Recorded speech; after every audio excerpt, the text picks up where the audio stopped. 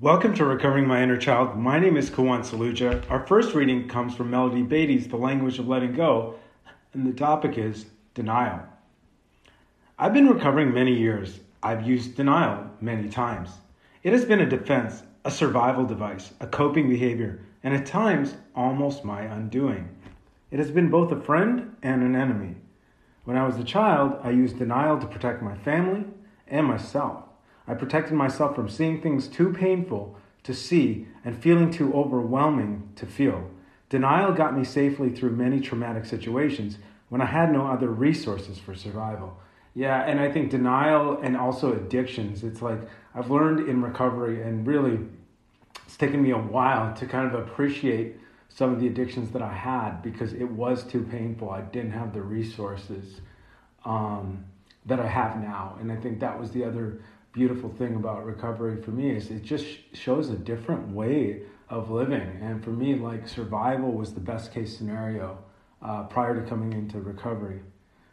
Back to the reading. The negative aspect of using denial was that I lost touch with my feelings and myself. Yeah, this is quite the price to pay, but it was out of self-preservation. It wasn't something, live in such a society that seems to emphasize a right or wrong aspect of doing things, but rather than,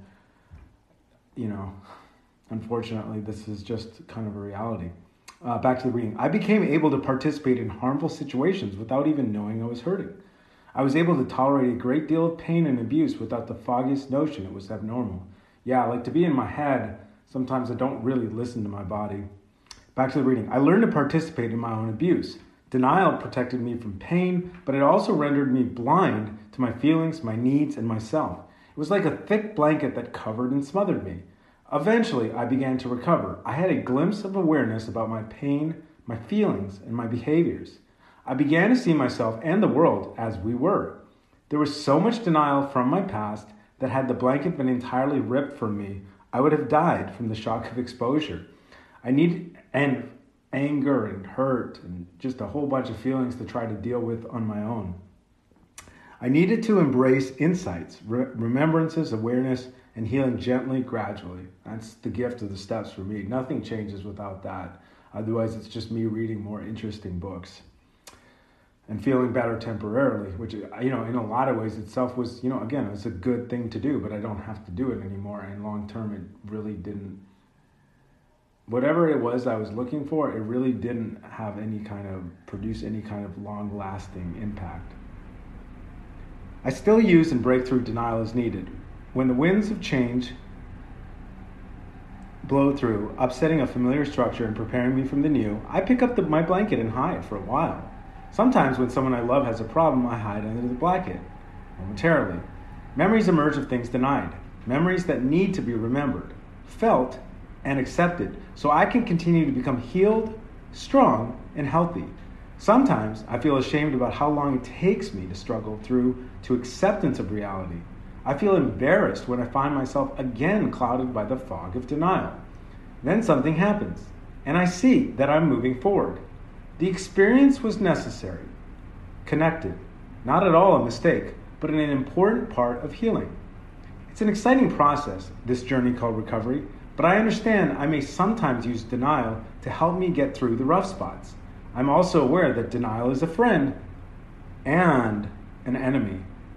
I'm on the alert for danger signs, those cloudy, confused feelings, sluggish energy, feeling compulsive, running too fast or hard, avoiding support mechanisms. One of the most important parts of my day, honestly, is just lying down for 5 minutes. 10 would be better. There's that perfectionism. That again was just a default coping mechanism that I had to do to get by, but I don't need it anymore. Back to the reading. It's an exciting process, this journey called recovery. Yeah, I definitely agree. It's become that because I get to find out who I am, and that's pretty cool. Back to the reading. But I understand I may sometimes use denial to help me get through the rough spots. I'm also aware that denial is a friend and an enemy. I'm on the alert for danger signs, those cloudy, confused feelings, sluggish energy, feeling compulsive, running too fast or hard, avoiding support mechanisms, avoiding people in my case. I've gained a healthy respect for our need to use denial as a blanket to wrap ourselves in when we become too cold. It isn't my job to run around ripping people's blankets off or shaming others for using the blanket. Shaming makes them colder, makes them wrap themselves more tightly in the blanket. Yanking their blanket away is dangerous. They could die of exposure the same way I could have. I've learned that the best thing I can do around people who are wrapped in this blanket is to make them feel warm and safe. Wow. Warm and safe. What do they say? Comfort the afflicted and afflict the comforted. Something like that. The warmer and safer they feel, the more able they are to drop their blanket. I don't have to support or encourage their denial. I can be direct. If others are in denial about a particular thing and their activity is harmful to me, I don't have to be around them. I can wish them well and take care of myself. You see, if I stand too long around someone who's harming me, I will inevitably pick up my blanket again. I tend to be attracted to warm people. When I'm around warm people, I don't need to use my blanket, and I need to stick to warm people in recovery because there's a lot of people who are not. I've gained respect for creating warm environments where blankets are not needed, or at least not needed for long. I've gained trust in the way people heal from and deal with life. God, help me be open to and trust the process that is healing from all I have denied from my past. Help me strive for awareness and acceptance, but also help me practice gentleness and compassion for myself and others for those times I've used denial. That was a long one. That was great, but it was that was a pretty long one. The next reading also comes from Melody Beattie's The Language of Letting Go, and the topic is accepting our best. Oh boy. We don't have to do it better than we can ever. Do our best for the moment and then let it go. If we have to redo it, we can do our best in another moment later. And it reminds me of John Wooden, legendary UCLA basketball coach, talking about doing your best is going to vary from day to day and, based on your ability. We can never do more or better than we are able to do at the moment. We punish ourselves and make ourselves feel crazy by expecting more than a reasonable best for now. Striving for excellence is a positive quality. Striving for perfection is self-defeating. Wow. Those two lines alone, I'm doing a lot of reading today, but those two lines alone. Excellence or perfection, it's not the same. And striving for excellence is a positive quality. Striving for perfection is self-defeating. And excellence involves some degree of having fun and relishing the moment. And perfectionism is just this constant, like, I'm always reaching, I've got to get better. I've got to put pressure on myself. Get better for what? Back to the reading. Did someone tell us or expect us to do or give or be more? Yes, absolutely. In childhood, I just had to be perfect in so many areas, and areas I didn't even know, so I just had to guess. Did someone always withhold approval? Yeah, grandmother. Just wasn't shown. And there comes a time when we feel we have done our best. When that time comes, let it go. There are days when our best is less than we hope for, like Wooden said. Let those times go too. Start over tomorrow. Work things through until our best becomes better. Empowering and complimenting ourselves will not make us lazy. That's very important too. I love this one. Empowering and complimenting ourselves will not make us lazy. It will nurture us and enable us to give, do, and be our best. Today, I will do my best and then let it go. God, help me stop criticizing myself so I can start appreciating how far I've come. And now, the next reading is from ACA, Strengthening My Recovery, and the topic is grandchildren of alcoholics. More and more people are identifying as grandchildren of alcoholics. Technically, these grandchildren of alcoholics are ACAs. They were raised by parents who passed on the disease of family dysfunction without having alcohol in the home. Some of us have wandered through life wondering why we had so many problems. Our childhoods were not filled with alcoholism or addiction, and yet there was a dark cloud over our homes. There's definitely felt like a dark cloud over our homes. We couldn't talk openly, we couldn't be ourselves, and at a certain point that carried over. There was a lot of confusing behavior. We received punishments that didn't make sense, right? Like being told to use my gifts and then not using my gifts. We had to watch out for ourselves. Sometimes our parents were available, but often they were full of rage or confusion, or they seemed to mentally check out. The first time we heard the laundry list in a meeting, we related to many of the characteristics, even though no one drank or used drugs at home. We felt the need to be there. We heard others share and realized that ACA embraces all of us, simply because we walked in the door. Working Step 1 gave us an opportunity to draw a family tree. We soon saw the connection, alcoholism and addiction in past generations. The disease of family dysfunction was like a legacy. This helped us stop wondering if we belonged so we could focus on recovering.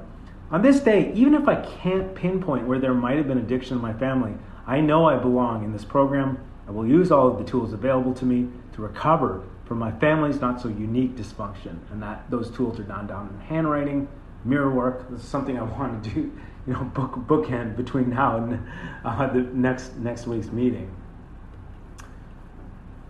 The final reading also comes from Strengthening My Recovery. The topic is Tradition 8. Sponsorship and 12-step work are free, but their special worker should be paid for his or her good work. All aspects of recovery in general are free. We give spirit service from a space of love in ACA so that every adult seeking recovery may find a safe place. I just forget, that is the room that I feel the safest in. Many of us are truly generous with their time and expertise, and we do not expect or accept any compensation for giving an array of hope to our fellow ACAs. We know what it is like to feel hopeless. My goodness, think about, just reminds me of that Wednesday afternoon. I was in the gym and I decided to call a meeting. Whew, and where I am now. And we do not, and many of us are truly generous with it, and we do not accept any conversation for giving an array of hope to our fellow ACAs. We know what it is like to feel hopeless, looking for a way out. With joy in our hearts and hope in our words, we extend ourselves while seeking nothing in return. But some requests are too big to ask members to handle for free, day in and day out. For those jobs, we hire special workers. They staff our service center and are responsible for sending literature, maintaining our meeting list, answering calls, and otherwise providing information about ACA to anyone who wants it. They help us spread the message. Without them, most people would have difficulty even finding a meeting. If we didn't have a newcomer's booklet and other printed information, each meeting would have to create their own material. These are essential ways that the ACA message reaches those who want it. It all fits together nicely, a combination of volunteers and special workers. On this day, I will share freely with the suffering adult child who is seeking to recover. I will also feel gratitude that ACA has special workers who serve the larger fellowship. And that concludes today's readings for Recovering Mind or Child. Till next time, this is Koan Saluja, reminding myself that striving for excellence is a positive quality. Striving for perfection is self-defeating. To pause, because that's where God is, and to be still